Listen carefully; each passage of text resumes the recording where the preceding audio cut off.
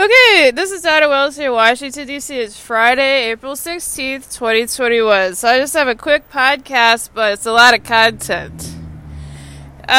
So the Spanish-American War was roughly the turn of the century. It was roughly 1900. It lasted about a year. Spain surrendered and they signed the peace treaty.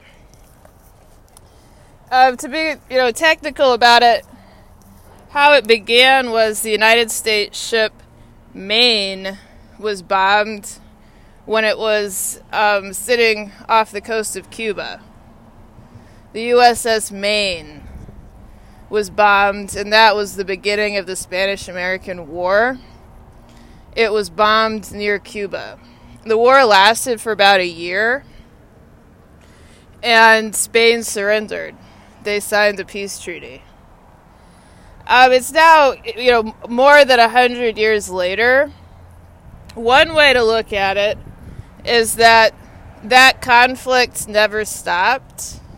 I think that's one accurate way to understand it. Like most things, there's probably a lot of ways to see it. Shades of gray, I guess. One way to understand it is that the Spanish-American War, that conflict has been going on since the Maine was bombed.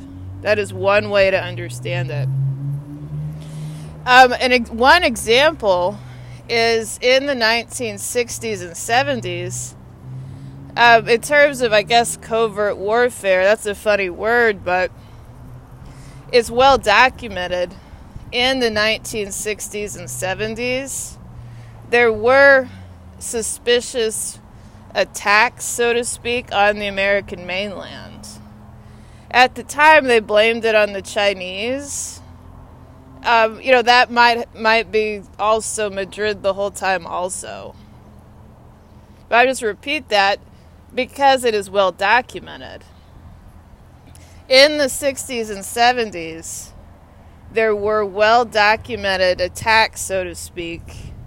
Just strange things. They might be covert warfare, but they were attacks on the American mainland.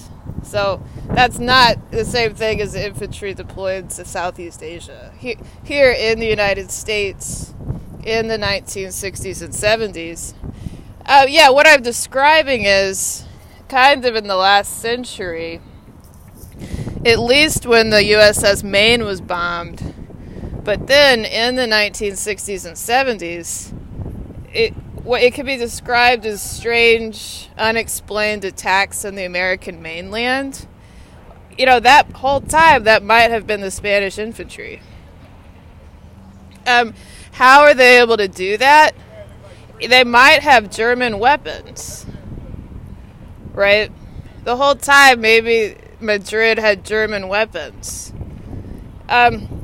My efforts, first of all, I try to raise awareness for the fact that Madrid and East Germany are kinds of bedfellows. They attend the same military academies. There's some famous examples. There are anecdotes of Prussian officers serving in Franco's army.